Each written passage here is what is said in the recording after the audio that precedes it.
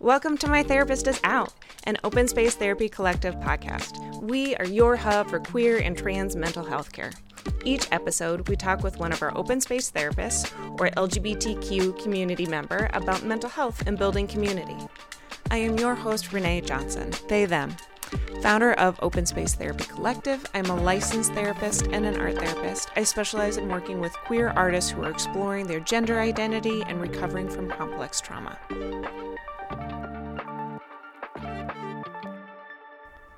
As we dive into today's topic, please keep in mind that this is a mental health podcast and we will talk about sensitive issues. If you would like to be informed of any trigger warnings, please read the podcast description. Y'all, I am so excited about today's episode. We have a guest with us, Kane, he, him, who is an incredible creative leader in our community. We had a great conversation about the growth of compassion and how to bring that into creative leadership. It really hit my heart, and I'm sure it will for you too. Kane has been working at Disneyland Resort for over 25 years as a dancer, performer, and most recently as a maintenance choreographer. He has served with the board of directors for OC Pride for 15 years. His work has been featured throughout many of Southern California's Pride celebrations, Disneyland, local schools, and most recently, and I'm so proud of him, choreographed for the first Pride celebration at Disneyland inaugural Pride Night event last June. That's huge to bring our community to a Disneyland event like this. Kane has taken his passion for dance and mental health awareness to help grow a support system within the LGBTQAI community, along with his previous service as director on the OC Pride board.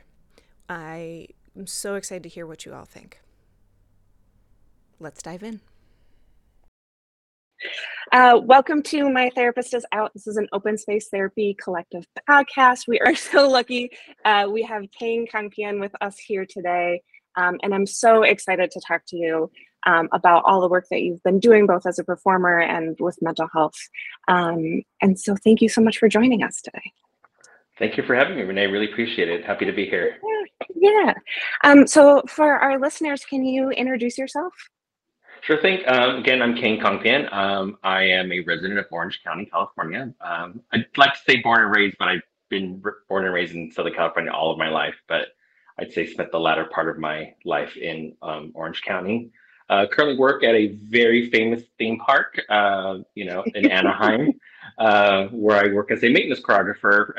I've been here with the company for about 24 years. I've worn several hats, but the newest hat I have on is as a choreographer. That's awesome. How, in this very famous, will not be named amusement park, what does a maintenance choreographer do? I haven't heard that before. I'm not a performer, so I'm so excited to learn more about your world. It's actually a very unique role.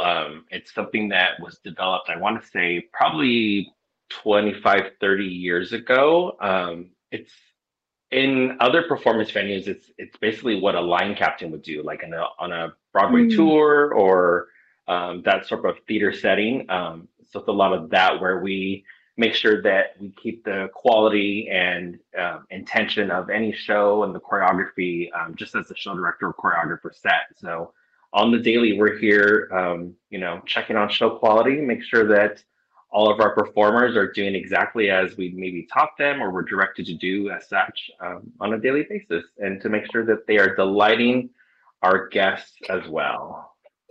That's awesome. That sounds like such a fun and engaged space and like world to be a part of. Yeah, no, definitely. It's amazing. The more and more I've gone into, I've been in the role for about 6 years now, and it's crazy how much we see different people on a regular basis. So I think that's what's kind of exciting. Is it, tomorrow if I could be working on a atmosphere type shift where I'm watching a lot of the talent that we bring out to kind of bring the different areas to life, where the next day I could be working on a really big parade or a stage show. So I get to see a plethora of people and work with different personalities and inspire and motivate as best as I can each day. That's so cool. How did you get into this work? It feels so niche and such a like desirable position to be in. It's I actually came out to an audition for this theme park about 20, a little more than 25 years ago. Actually, I was still in high school, I think. I had a friend that dragged me Oh out wow. and said, "You got to come to this audition." I was like, "Okay." I wasn't even old enough for them to hire me, but I went through the whole process and, didn't make it, came back a few more times and finally, was cast, as we say in the entertainment world, and started as a performer. And I walked into my very first rehearsal and saw this role that I'm in now, um, Mm, teaching all these different things. And, because you have multiple choreographers that are teaching multiple routines on any given rehearsal. And then once the parade goes live, you're looking at, oh, well, this dancer position's open, that dancer position's open, who's going to do it? And they're figuring out that giant puzzle of how do we fill all those open holes. And I just was intrigued and enamored by the whole process. And I said, I'm going to do that someday. Performed for a very, very long time, moved into different types of roles behind the scenes, kind of on the production side of stuff. Never quite getting to this position. I actually interviewed for the role probably like 15 years into my career here and mm. didn't get it. And then several years later, they were looking again. And I said, well, let's see what happens. And here I am. So, That's yeah. so cool. It's such a unique position to be in to like start in a career and see something that you want in the future and be like, I'm gonna keep my eye on that and keep working towards that. When did you know that you were a performer? I feel like that's such a special disposition to be. I feel like it was early on. Both my parents are immigrants. My dad is Thai, my mom is Mexican. So they both came over here, different parts of their life. I think my mom came over when she was actually maybe just before she was a teenager. I think my dad came over when he was much older. I think he might have been his early adulthood.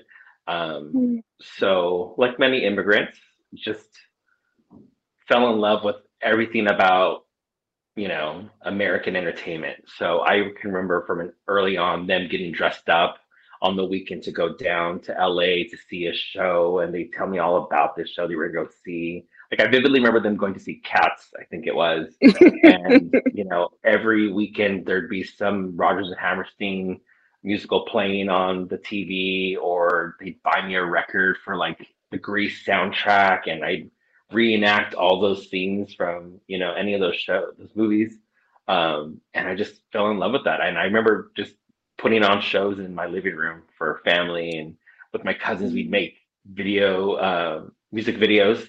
I directed and I'd choreograph it for them. Okay, we're gonna do this, and I didn't realize that that was like actually something like you could like pursue, in your teen years. So then I got into high school and introduced to all sorts of stuff, choir and theater, and just did it all. And I cheered in high school as well. So it was, just high school is like this, like, whoa, you can do all this stuff. Like, that's great. I didn't realize that. And just bit by the bug ever since and dove into college and just studied everything I could to learn more and more about it all, which was an amazing experience and prepared me to get to where I'm at now. yeah, that's amazing. Like being able to like start pulling the thread of like, oh, I can do this performance thing. Oh, and that leads to music and that leads to cheer and that leads to dance and that like just being able to keep diving in. That's such a beautiful process. Yeah, it's been an amazing process for sure. It's interesting how it all comes together. Taking small Mhm. tidbits of, you know, um, when I was in college, they really emphasized that we learned all the behind the scenes stuff. So it wasn't just going to be you're going to be an actor, you're going to be a dancer. They said no, you're going to figure out how to make the costumes, how to build the sets, how to direct, how to stage Mm, manage, how to design the lights. So, um, which was again just fascinating to see it all broken down in those different steps. So coming to work here and being able to be so close to those different components to help put on any one show really just kind of gave you that appreciation for those different types of crafts and then those folks that are working in those positions to help get us out there. So it definitely, like you said, it's been a beautiful journey to kind of bring it all together. Cool. What at the beginning of your career and like coming out of college and coming to um, the theme park, what was that emotional experience like for you? Because that's a huge shift. Yeah. It I kind of feel like when I first kind of got here, just kind of wide-eyed, about everything and just seeing the different walks of life, you're working with. And in college, it's such a small program in theater and dance, so you become a family. So, Mm-hmm. it's a very comfortable space. And then you come to a larger venue, like a theme park, or whether it's a theater, outside of within a community or even a large theater. Um, and there's just a lot more people, more than just Mm-hmm. a dance or theater program, right? So I feel like I just kind of took everything in, and it was, I know a lot of people kind of equate their college experience to be like that big open up my world, like all the different people that you come across. And I think because I was so dedicated to theater and dance that I never saw anyone beyond theater and dance.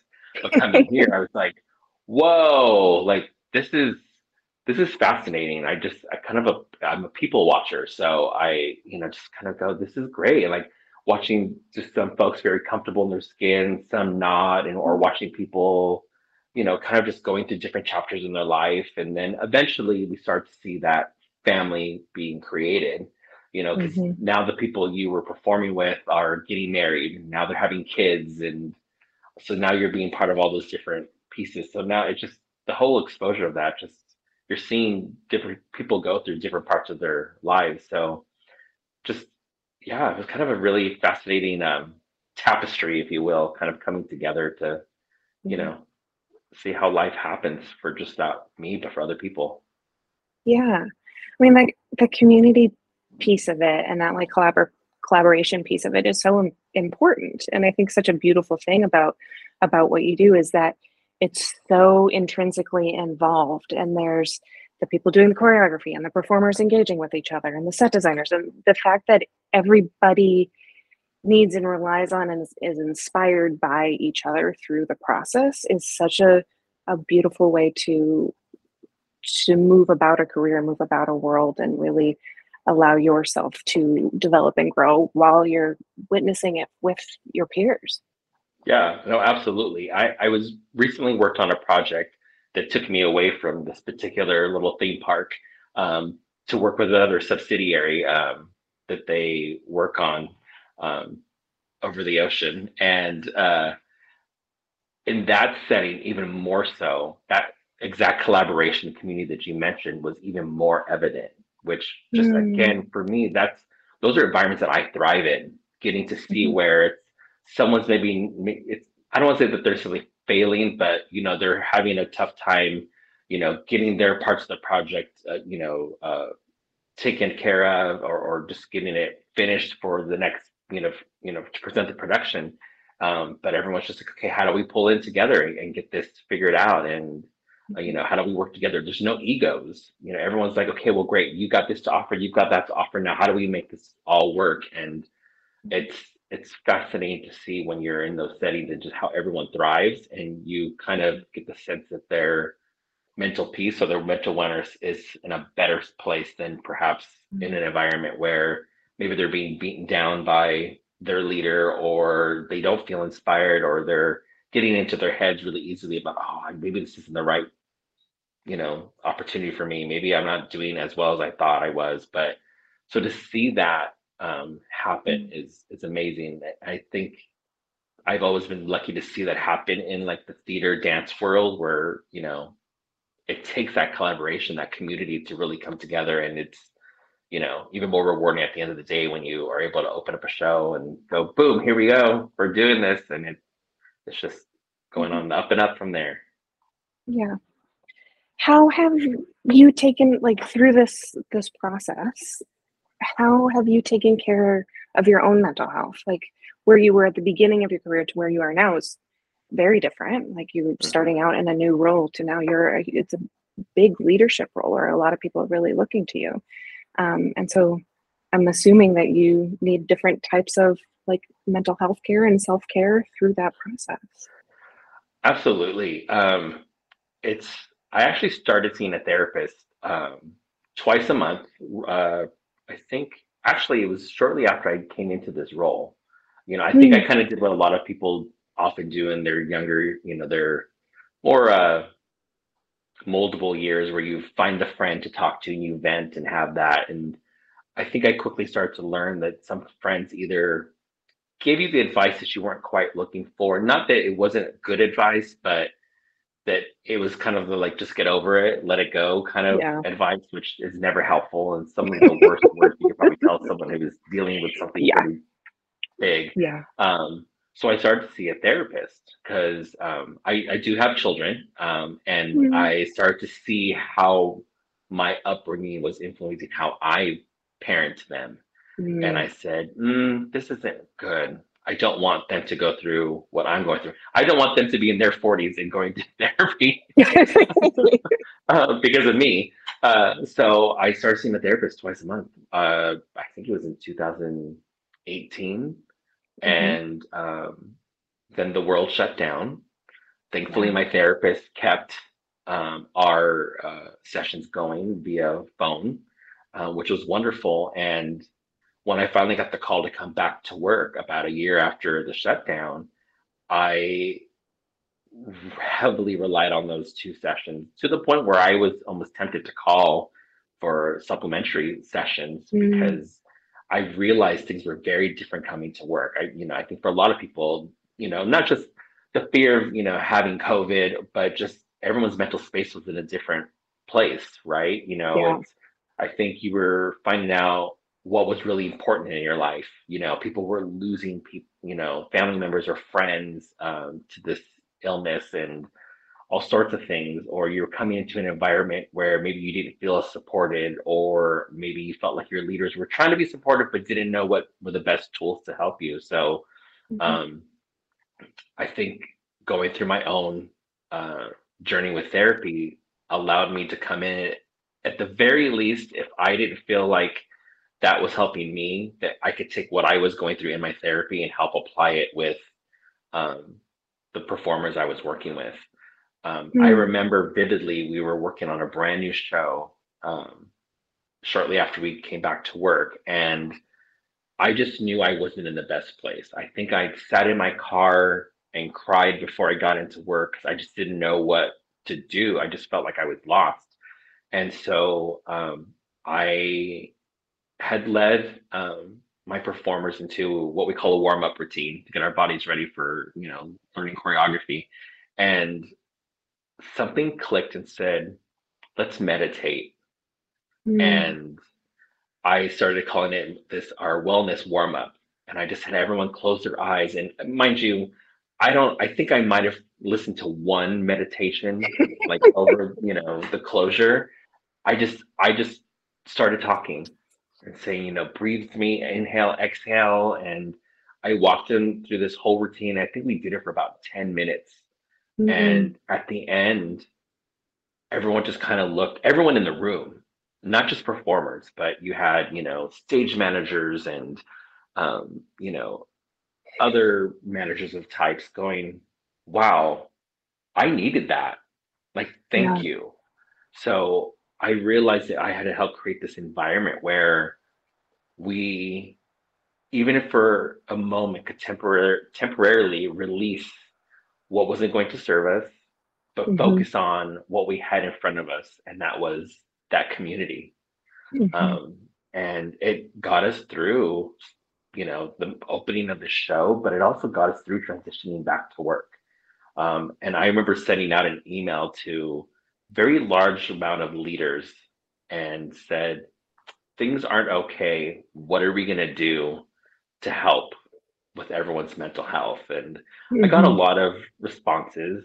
Some I was not so good responses because, for some, mental health isn't a priority, Yeah. and but for me, it was going to be. So if I couldn't get these other leaders to influence how we could serve our um, employees and recognize their mental health needs, then I was going to do the best that I could every single day. So every single day until we opened that show, I led them through this meditation.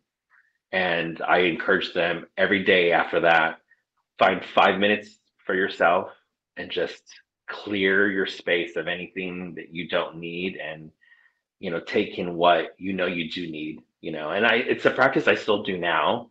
um I try to find different ways to change it up a bit because I'm realizing the different things that people need. Mm-hmm. Alone, not just doing like the breathing exercises, but now I tell them, okay, tell yourself 3 affirmations you don't hear enough in your life, or Mm-hmm. tell yourself something you think you you don't even tell yourself enough. And I've had people come up to me and say, thank you. Like, Yeah. I was actually going to start crying. I say, great. I encourage you to cry next time, because that's your Mm-hmm. body's way of releasing some of that stuff that you're Yeah. holding on to. And so it's been amazing to take something as simple as me having a vent session with my therapist, for an hour, and going, okay, well, how do I use that as a tool to help others that I'm with? And it's been amazing. And I mean, it's something that is now identifiable, Mm-hmm. about me. And I have, colleagues that go, you're so great about how you talk to everybody, and how you try to make sure they feel seen or heard, even if I don't necessarily agree with what they're going through, or if it's somehow impacted their work. It at least gives them a space to figure out what's going on, or as one of my favorite leaders told me, it gets you the root to the fruit. So you're Mm. peeling back those layers of the onion and going, oh, okay, this is what's at the center of this all. Okay, great. Now let's move forward. Oh, this wasn't about work. Oh, this is about the trauma you're dealing with at home. Okay, great. How can we get you the help that you need, to get through that? And then next thing you know, their performance at work has completely changed because Yeah. someone finally goes, "What's wrong here? What's Yeah. what's going on?" I mean, that's so beautiful and so important. And like, I just want to give you props, because if more leaders took the moment to like check in and be like, I think my team's struggling, and like offer them some space and some support, like our world would be such a different place. And so to Absolutely. take that into such a performance space and such a big corporation and be like, I don't, if it's too bad that some other leaders don't have this a priority. It's a priority for me, and it's a priority for my team. And I'm seeing the impact that this is having. That's beautiful. Thank you. Yeah. How were you able to kind of click into that intuition that that's what was needed at that time? Because going from, starting therapy and then the whole world shuts down, and then kind of coming back, everybody was really raw and pretty frazzled. Like, how were you able to really catch that intuition, like, hey, I think other people need this too, and be resourced enough for yourself to be able to provide that space? Honestly, I mean, it really started as something that I needed.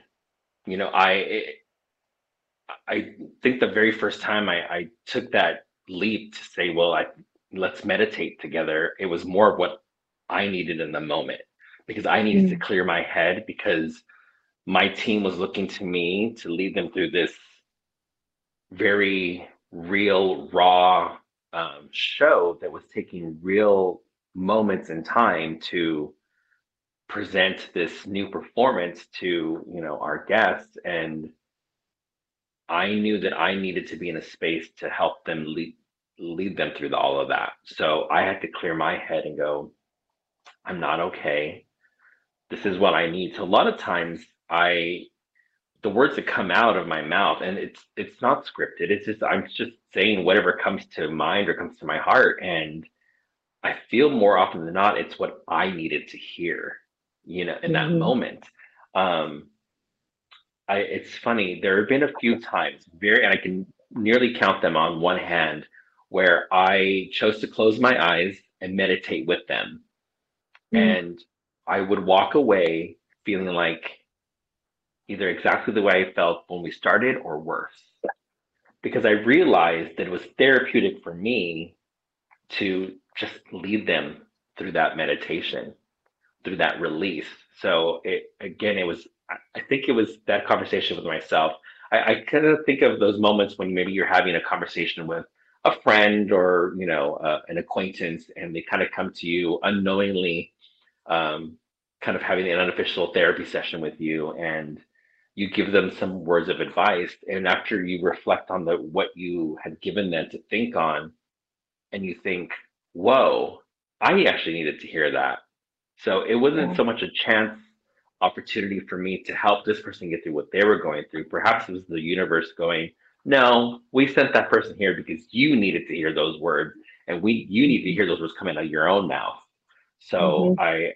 I think it's just I just take my own. I guess it's almost like in a weird selfish way. I take what I need, Mhm. to help others figure out what they need. And, a lot of times I think it's just building that safe space for people to go, oh, he gets it. I'm going to go to him next time something's going on. And, like I mentioned before, a lot of times when I have frustrated, employees coming to me about things, I go, hey, let's take a moment. Let's pause. What's really going on here? Is this Mhm. about like this costume piece that doesn't work? Is it really about this weird new protocol that management is asking you to do, or is there something else going on? Because I feel like Mhm. something else is just happening here. And because I built this trust with them, they just word vomit, and I go, okay, that's where it is. Yeah. So I think it goes back to that community that we talked about earlier. Just building that trust so people know that there's someone to go to. When I lead my performers to that meditation, and I always leave it open to anyone in the room. Obviously my focus is on the performers because that's what I'm there for. But I say anyone else in the room is you know um, able to participate, whatever you need, and I will literally watch the production team stop Mhm. what they're doing and go through that. I had a gentleman who, definitely on the support side of things, come up to me one time and said, hey, I'm so glad you do this and that you've opened this up for people, because I just lost my dad about a week ago and I needed that. Mhm. And it's amazing that my leaders never saw that what I needed, and you're the choreographers, at which whom I have nothing to do with other than supporting your performers. Yeah. But you gave me this opportunity, and you opened up a space where I could go through what I need to go through and release what I need to release. And thank you for that. And Mhm. it just, so it's amazing how just creating that space and that sense of community and trust can do be more impactful than just even the conversation alone, right? It's one Mhm. thing to offer someone advice and say, hey, yeah, sure, I'll be an ear for you or whatever you need or shoulder to cry on. But sometimes it's just feeling like, okay, I'm safe here. Yeah. It's so it's so important. And I'm going to push back on the selfish thing because when we're in these communities and when we're building these communities and we're building this trust, our experience is so interconnected. Even if it's, a production person who you don't overlap with a lot, just by working together and sharing the space, the trust continues to get built and people see how you treat other people.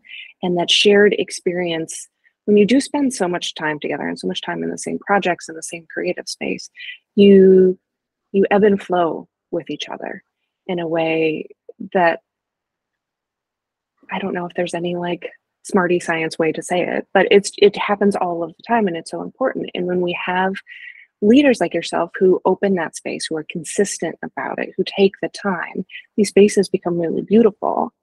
And part of that is being like, oh, I need this. And so I'm aware of my own needs and insights. And so I know what I I need to be a good leader in this space. And I guarantee you half that room also needs that same thing, if not the whole room. And it's such important thing, such an important thing to do. And you have to be vulnerable enough to be able to say, I need something to be able to provide it. Absolutely. You hit a trigger word in the best possible way for me, and that was vulnerability. And I Mhm. remember, right before, I want to say it was either right 2019 or so. I'd been in therapy for a year already, and we have a note session after a performance. You meet with your cast and you give them whatever notes and whatnot. And I would have these end up going into what um, my performers would endearingly call Papa Kane sessions. And Mm, all of a sudden I would just start. I give them like, oh, don't forget it's on counts this 7 and 8, or it's don't forget to point your toes and all this, and then somehow I'd go into something, whether I would address something going on in the world or something going around just here at the workplace, because that's part of it. Is sometimes we ignore what's happening around us and don't address it, and everyone's like, is anyone going to address the elephant in the room? No, just me. Okay, cool. And or I just would kind of touch on what was happening. But I think a lot of that was coming up as a result of the therapy I was going through. And I remember finally opening up to my cast of performers saying, I was really struggling. And I said, it's really hard for me to be here right now. I'm really going through a tough part of my life. I'm falling into one of my depression eras again. And um, being here with you all is what's kind of helping me get through my day, but it's super tough. And mhm. by the way, I've been seeing a therapist for the last year and a half now, twice a month. And, I encourage you all to do the same if you feel like you're in a place where you're stuck, and, just take a moment.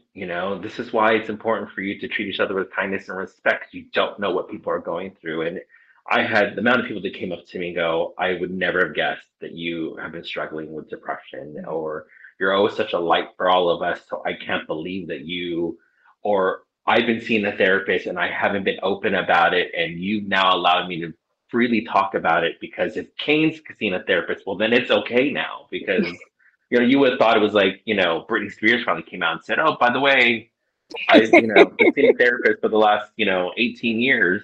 You know, but that vulnerability really, when they say there's strength to vulnerability, it's really true. And a lot of the people I get to work with on a daily basis, we talk about that, and I am very vulnerable about those things, and because I think it's important, because Mhm. it's otherwise we go back to what we were raised, and that's push the feelings down, ignore that, or stop crying. Don't, Mhm. boys don't cry, or, this isn't the time and place to cry about this, that, and the other thing. And it's like, no, I think that's exactly why we're where we're at now, Yeah. as a result of all, the suppression of those feelings, or not recognizing what's the struggles people are going through. Mhm. Totally. Like the amount of, I mean, now even in my 40s, the amount of like my, um, the toxic sayings from my parents of, don't cry, I'll give you something to cry about. Stop it. Like all of that, just put your head down stuff.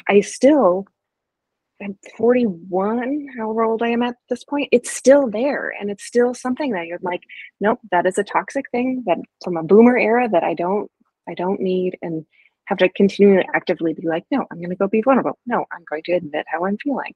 Um, and it's tough to really push against that a lot. Yeah, I agree. It sounds like your leadership and your career space has changed quite a bit since starting therapy and really bringing that in. And it's interesting to me that you went in being like, oh, I'm seeing my kids take on some of my stuff and my parenting. I don't want to do that. And then you're having Papa Kane sessions at work. What are you seeing in your kids or in your parenting style that's shifted? I definitely have a lot more patience. That's for sure. I bet. Because I allowed them to give them to have that space. Just the other night, we had to have a very serious conversation with my older son, who isn't doing well in school, first year of high school. So there's those struggles, and just having to Hmm. be a more independent person. And you wouldn't be able to tell from this conversation, but um, when I get very passionate about a topic, my voice elevates and gets louder and louder, which can often be misperceived as being angry, and Hmm. that's not the case. It's just the fire within me is just so is building because I just want so badly to help someone, whether it's my own child or a friend or a colleague or whatever the case is.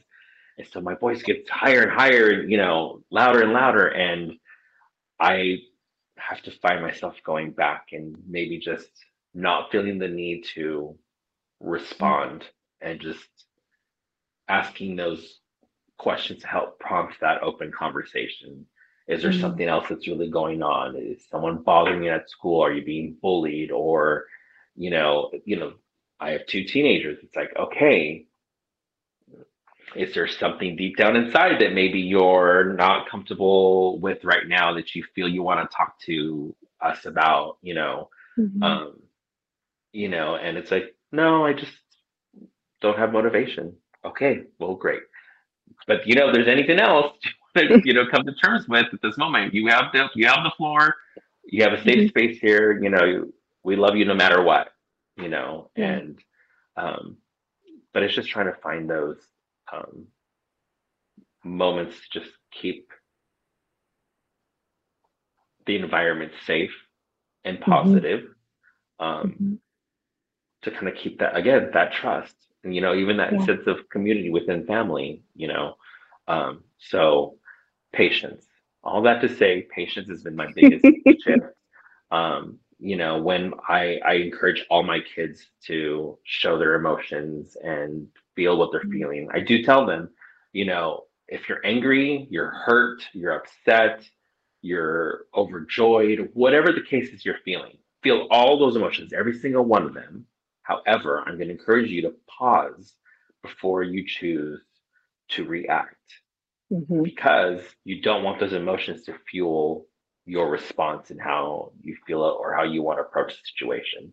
There's a difference between being reactive or responsive, and you probably Mm-hmm. want to be responsive, not reactive, because you're if you're being reactive, you're using those emotions you're feeling in that moment to fuel that reaction Yeah. versus taking a pause, releasing, exhaling, and going, okay, how do I respond to this? Mm-hmm. Or there are times even I tell when I'm talking to my older son specifically, it's like, hey, can you look at me? Will Mm-hmm. you look me in the eyes, please? And rather than having that whole conversation like buried into the pillow and whatnot. And Yeah. because I don't want them to feel like they have to hide themselves in order to have this vulnerable emotional conversation. So, Mm-hmm. um, yeah, because I'm definitely a product of don't cry, I'll give you something to cry about, or boys don't cry, and stop crying. That there's no reason to cry, and it's like my youngest wasn't feeling well the other day, and very lucky in so many regards to have my parents live with us, and they're older, they're in their 70s and 80s, so they live with us, and sometimes well, more so my mom, will let out one of the old, Mm-hmm. stop crying, stop crying, stop crying, boys don't cry. And I look over at her the other day and I said, you really have to stop telling them to not cry. I said, they're Mm-hmm. obviously upset. Let them cry. Yeah. Even if it's for, I mean, my 8-year-old, sure, might cry for something that's traumatic or triggering for him at that moment Mm-hmm. because he's an 8-year-old, not because Mm-hmm. he's going through some crazy emotional piece, or maybe he is, whatever the situation is. Um, but let him feel that in that moment, and then I can, decipher whether it's like, hey, were you upset because of this, or were you upset because of that? And Yeah. we can kind of have that conversation and shift that perspective and everything. So yeah, just again, patience and trying to erase some of those Mm-hmm. old boomer, you know, Mm-hmm. um, I wanted to use a fancy word, but I couldn't think of it. But just those boomer tendencies, right? Yeah. Like, we Yeah. don't need to be in the boomer era. Let's bring it into Yeah. the now. Yeah. Um, how did your mom respond? I'm so curious. She kind of does she kind of ignores it, but I think she more so ignores my response to her, but will respect what I said and try not to say anything down the line. I Mm-hmm. mean, there was a moment with my older son a few years ago. It's for myself.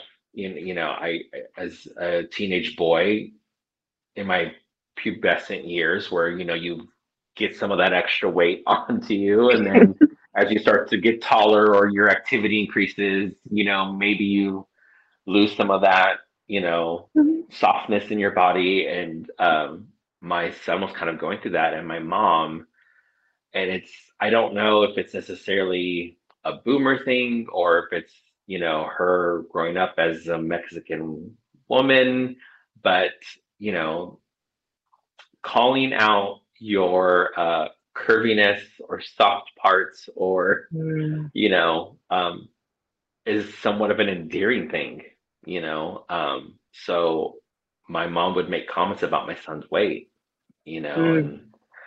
and I finally had to turn to her and say, he doesn't like when you say that. I know you don't mean anything bad Yeah. about it, um, but he doesn't like it. It really bothers him and it hurts him. And it was almost me speaking up for myself 30 years ago. You know, Hmm. um, they my one of my mom's pet names for me growing up was Baby Huey, and I don't know if you remember Oh, Baby wow. Huey. I do. Yeah, That is a Baby Huey callback. was, yeah, one of those old cartoons, that very large. I think he was supposed to be a duck, but I don't know. Yeah. But he was a larger than life duck, Hmm. and it just, I, yeah, and sometimes my other nickname would be Fatty, and again, it was a term of endearment, but when you're going through those Yeah. points in your life, and you're just like, is there something wrong with me? Should I look a Yeah. certain way? And so a little triggering. So I had to ask her to, hey, that really bothers him. I think Hmm. you can find other ways to, joke with him or show Hmm. him that you love him, if you will, or other terms of Hmm. endearment, you know. Um, and so she understood, and she let it go. And she, has never made any comments like that again. So, Awesome. which was actually, interesting, because I wish I would have felt that way 30 plus years ago. Then I Yeah. maybe wouldn't have nearly as many of the issues that I've grown up with. But Yeah, but when my heart goes out to every teenager that is existing right now, and all the old teenagers in the younger teenager selves in us, um, because it's such a huge life change. Your body is changing so much. Your hormones are changing so much. Your reality is changing so much. What's expected of you is changing so much. And it's such a hard place. And you rely so heavily on your family and your teachers and your friends to like figure out where reality is, because on any given day it's completely shifted. And so, teens don't know all the time when to be like, okay, mom's saying something about how I look. What does that mean? Like, that's naturally going to be what's happened, instead of being like, that hurts my feelings. Don't do that. Like, it's really as an adult where we can be able to be like, oh, that wasn't cool. So to be able now to be stand up for your son and be like, mom, don't do that, and have her respond and be like, okay, and not do it anymore is so empowering for everybody. Like, your mom now can relate more sweetly with your son. Your son's not going to question himself so much, and you're able to heal some of that like inner teenager for yourself. right, It's such a big deal. yeah, oh, I agree. So to shift a little bit, Okay. I heard that you were a part of the first uh, theme park Pride Night recently, which is a huge deal. Yeah. Congratulations. How was Thank that you. experience Thank doing the you. very first one? It was a full circle moment for me. So a little history.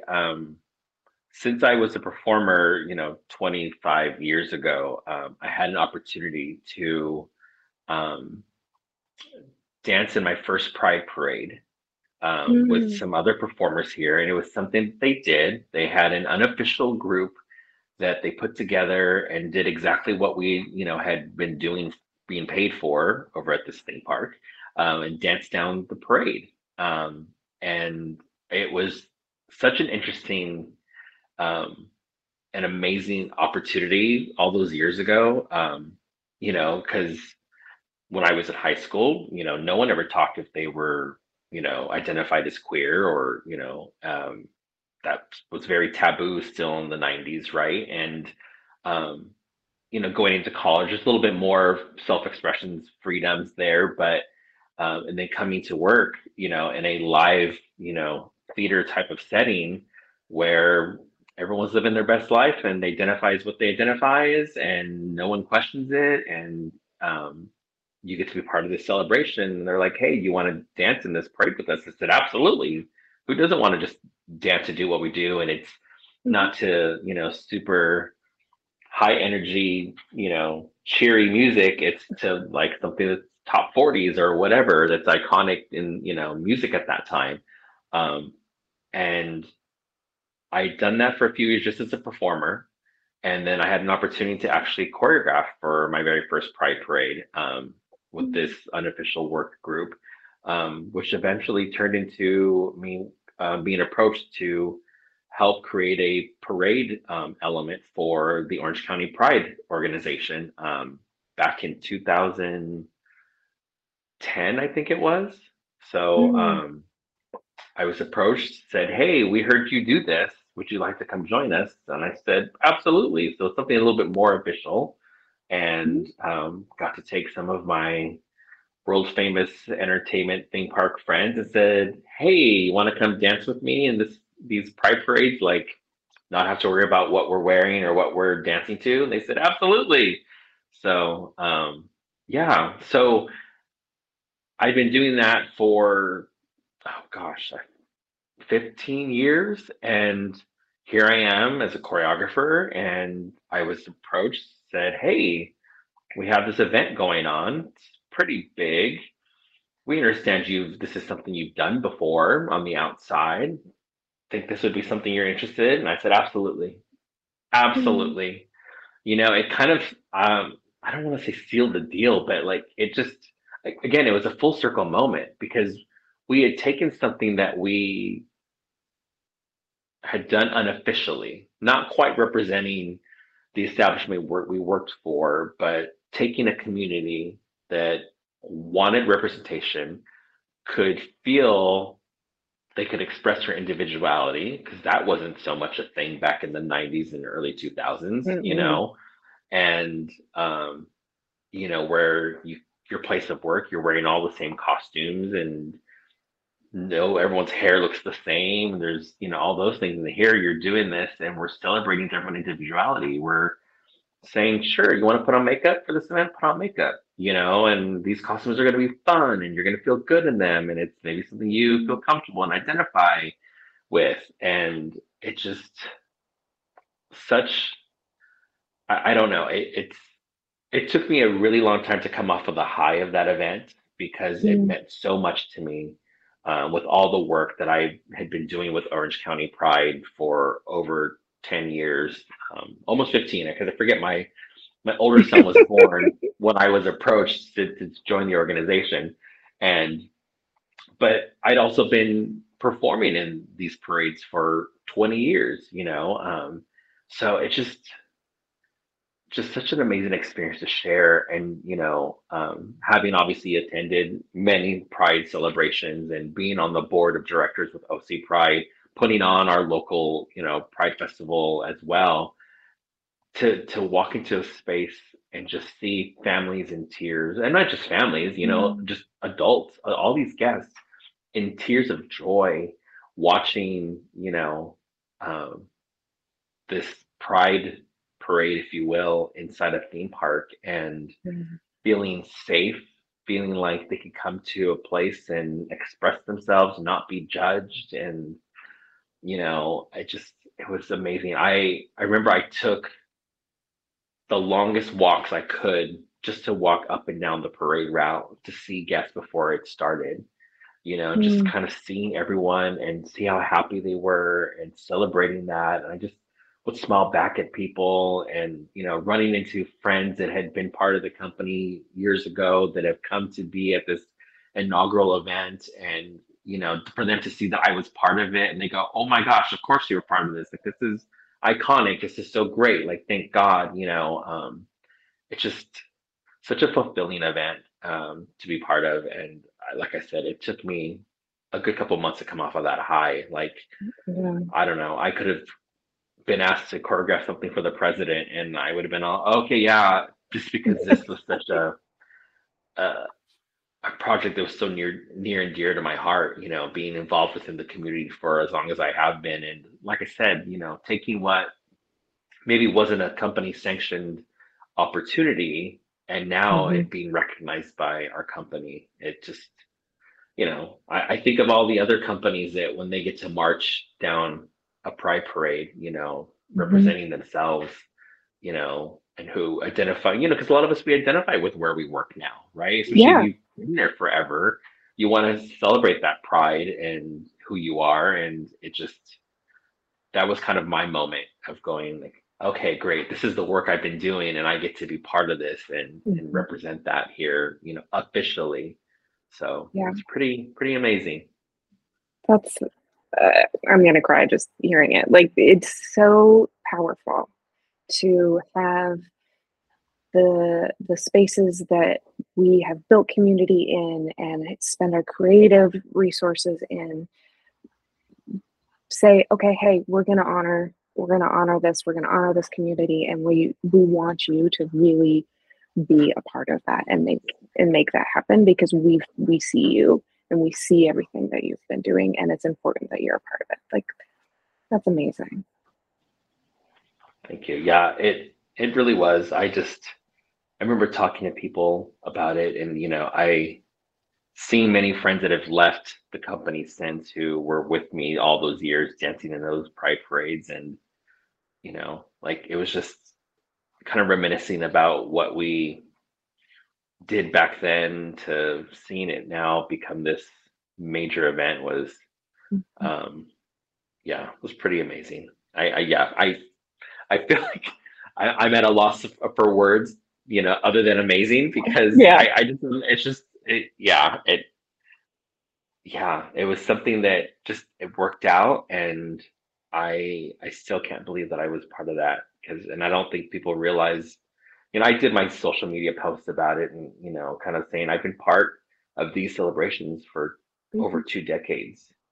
I've been part of a board of directors for, 2/3 of that. And, getting to say that now this has been my official work and not some volunteer work I've been doing for a nonprofit or just Mhm. for fun. Hey guys, I need some dancers for this, but it's volunteer, it's just to see it all actually happen. It's just come to fruition. It was absolutely amazing, and I just the emotions I saw, and I had former board members or current board members reach out to me that were in attendance and said, "Oh my gosh, I I can't believe this. Like this is fantastic."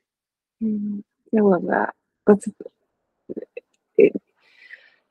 I mean, I think especially with everything that's happening now and has been, especially with all the like anti-trans bills and all like people trying to revoke gay marriage and all of this like backsliding that's happening, to have a space like this, um, be like, no, we're gonna put on a big official pride, and it's gonna be the first one, and we don't care that all of this like horrible bigotry is happening. Like, this is important, and this community is important. Is It's it gives, with everything politically that's happening right now. It's stuff like that that gives me a lot of hope. Yeah, I agree. Well, thank you so much for joining us today. I could talk to you for another hour. I can't believe an hour has gone by already. If people want to find you or connect with you, where can they reach you I'm probably close to that boomer age. I keep my social media at? pretty like chill, like, I mean, I'm on the Facebook, I'm on Instagram. Most of my accounts are private, but if someone's really reaching out and wants to connect, I'm happy to be there. But on Instagram, I'm at Papa Kane 78, and on Facebook, I'm just Kane Kongppien. So, but yeah, that's all I really do. I think I have a LinkedIn if they really want to find me on LinkedIn. But yeah. Awesome. Great. Well, I'm sure people will really connect to what you have to say, and they want to see your choreographed work. There's always a theme park in Anaheim that they can come see the results of your creativity. Yes. And then you're still part of the OC Pride events. I am at this point just a volunteer. I stepped back. I have a graduating senior and, like I mentioned earlier, a freshman in high school. So I wanted to shift my focus this year. So I've stepped down as a director, but I am still very much involved whenever I can. Cool. But absolutely, please follow us, OCLGBT Pride. We host lots of different community events, which is one of my favorite things, because again, going back to community, that's where a lot of our focus has always been. And, so you'll see me around for those different things, and I'm sure I'll be around for this next festival and parade as well. Cool. Well, to end, since we are big into how mental health and community really just rely on each other so much, I'm curious for you, what's an example in the last couple of weeks where you really felt connected to your community? I am on a project right now that I haven't been on in a while, and I'm getting a chance to bring back some of those small things that I've incorporated in how I teach and lead here at work, and I've gotten to do that again. And it's, again, to have people come up to me and say, thank you, I needed that. That's been the biggest thing that I've been able to get that sense of community back again for me in the last week. So it's been pretty amazing. Awesome. Yeah. Awesome. Well, thank you again, Kane. Hopefully we'll have you back again soon. If there's got to be a way to end this, and now I'm starting to flub my words. But thank you. Thanks, Renee. Appreciate it. Thanks for joining us. If you're in California and looking for a therapist, visit our website at openspacetherapycollective.com and book a free intro call with one of our therapists. If you're enjoying My Therapist Is Out, please rate, review, and follow us on Spotify, Apple Podcasts, and YouTube. My Therapist Is Out is an Open Space Therapy Collective podcast. Our therapists are Renee Johnson, Kristen Crow, Debbie White, Jenny Nigro, and Tara Friedman. Our podcast editing is done by Smash and Grab Studio. We'd love to hear from you about today's topic, so you can email us at info@openspacetherapycollective.com. You can find us on TikTok and Instagram at My Therapist Is Out and Open Space Therapy Collective. Thanks for listening.